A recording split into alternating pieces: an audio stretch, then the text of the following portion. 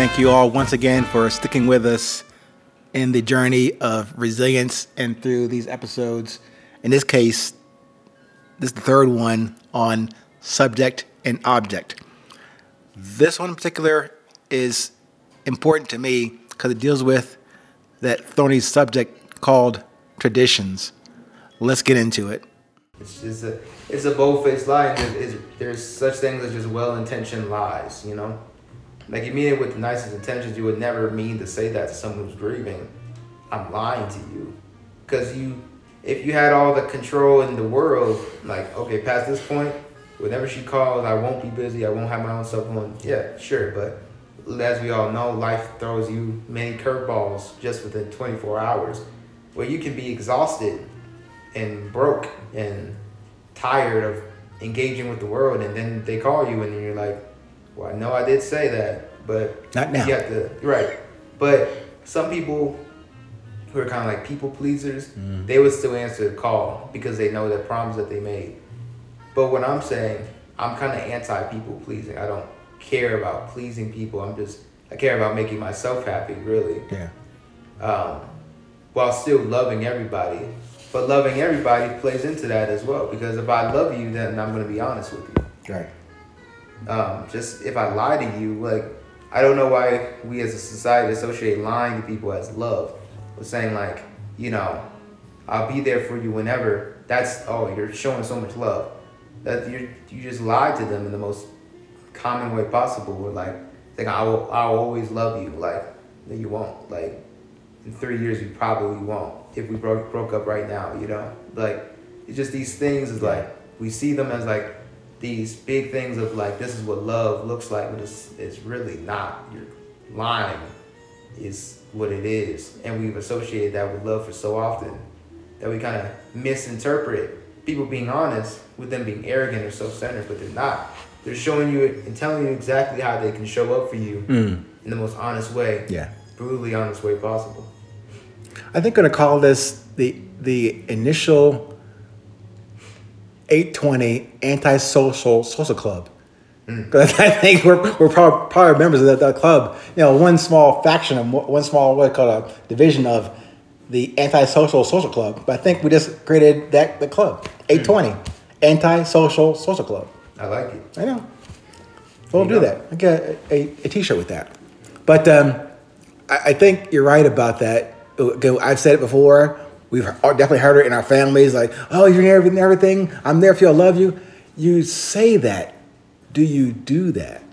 And when I said it before, I learned the meaning of love, and my introduction to the meaning of love is the what, and it comes right back to I have said it, never really meant it like that, and definitely didn't do it because I was always reserving my prestige, esteemed love for myself. Right. But didn't give it to me. I didn't give it to you. I haven't given it to her. I haven't given it to them until I decide, yeah, I'll give you a little bit. But really, until I learned that from you and my brother Larry in Florida about, no, love is the entry fee to this life. It is. But for me, I've been not paying that tithe about just, and it's very simple. Now I have to go to church, just love. And first of all, love here, and then love out. None of it you can hold on to. I've been trying to withhold it, like, okay, I don't have so much. That's so stupid. I admit that. I don't know where I got that from, but I think you mentioned earlier is my protective mechanism that, I don't know, where I got it from, I don't know, but I'm coming out of that to where we are here today. That's good. Yeah, I know, good right? For growth. All right, so let's close out this session. Maybe take another 5 minutes on where we're going to go on this subject about subject versus object, the execution and maintenance of love. Maybe we'll close out the last few minutes on this part on that vein. What do you think? You want to go with that one? That subject or open subject? I think people just should be more honest with each other most of the time. Just say how they really feel, and just like act the way a kid acts more often. You know, how a kid just Like if you ask a kid, do you want to go here? They'll say, no, I don't want to. Even though it could be like, do you want to go to the family reunion? They'll say, no. They'll say, it's because it's boring. And people will say, adults will say that, that's rude, it's not boring. It's for tradition. Right. It's, But, I mean, at the end of the day, I feel like most adults will probably agree in the back of their heads, like, it's pretty boring. I would not like to be there either. So, why can't we just be honest? And I think most tradition is kind of stupid, honestly. I think, even with just like, I'll use an example about the Poconos with the Airbnb. I think I agree with you, just like renting a place that has been like a family heirloom that was sold, through a lot of controversial things, and now is being sold back to us as an Airbnb without the soul. It's gone. That's all it. that energy is gone, and then coming back and giving these people money for it. I don't know if it's a pride thing, but I would just never do that, because it's kind of like a dead body. When you go to like a repast and you see a dead body, the person's not there anymore. The Poconos home isn't there anymore. It's not there. It's basically just another place. You could have went to Nevada or DC and found a similar place. It's the same.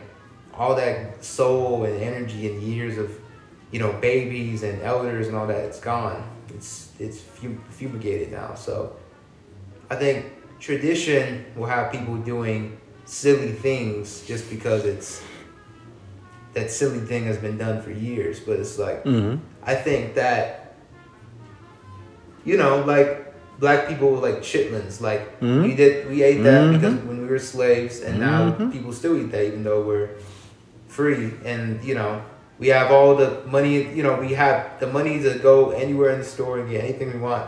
We still eat something that we have to eat, and we'll kill you. Yeah. So it's like tradition will kill you eventually. People have to get with the times, whether they like it or not. Even if like someone has a cold, like in the in like the 1600s, if you had a cold, you would just die. Like they would just put you away. But like you have to get with the times, take your modern medicine, do what you need to do to survive. And I think that has to go with like any other tradition, cultural, everything. Because life is just going to keep moving. And like there's always a limitation. Like you have your own values that you hold on to. You can't always just flow with what the times say. But like the concept of like a tradition, I think, is just flawed and shouldn't be taken as seriously. Like it should be thought of like we could do that, but we don't have to. We don't have to do anything. We don't have to meet as a family over here. We can all save up and go to Amsterdam. We can change the context. And that doesn't mean that we have to keep going to Amsterdam or keep doing this. I just don't like the concept of like continuing to do something just because we did it last time. It's like you can just do whatever because we have free will. Yeah. We have 80 years on the planet, so let's have fun and let's not worry about what people who aren't here would think about what we're doing. Thank you once again for joining us in this discussion. As always, stay current, stay present. It's always 820.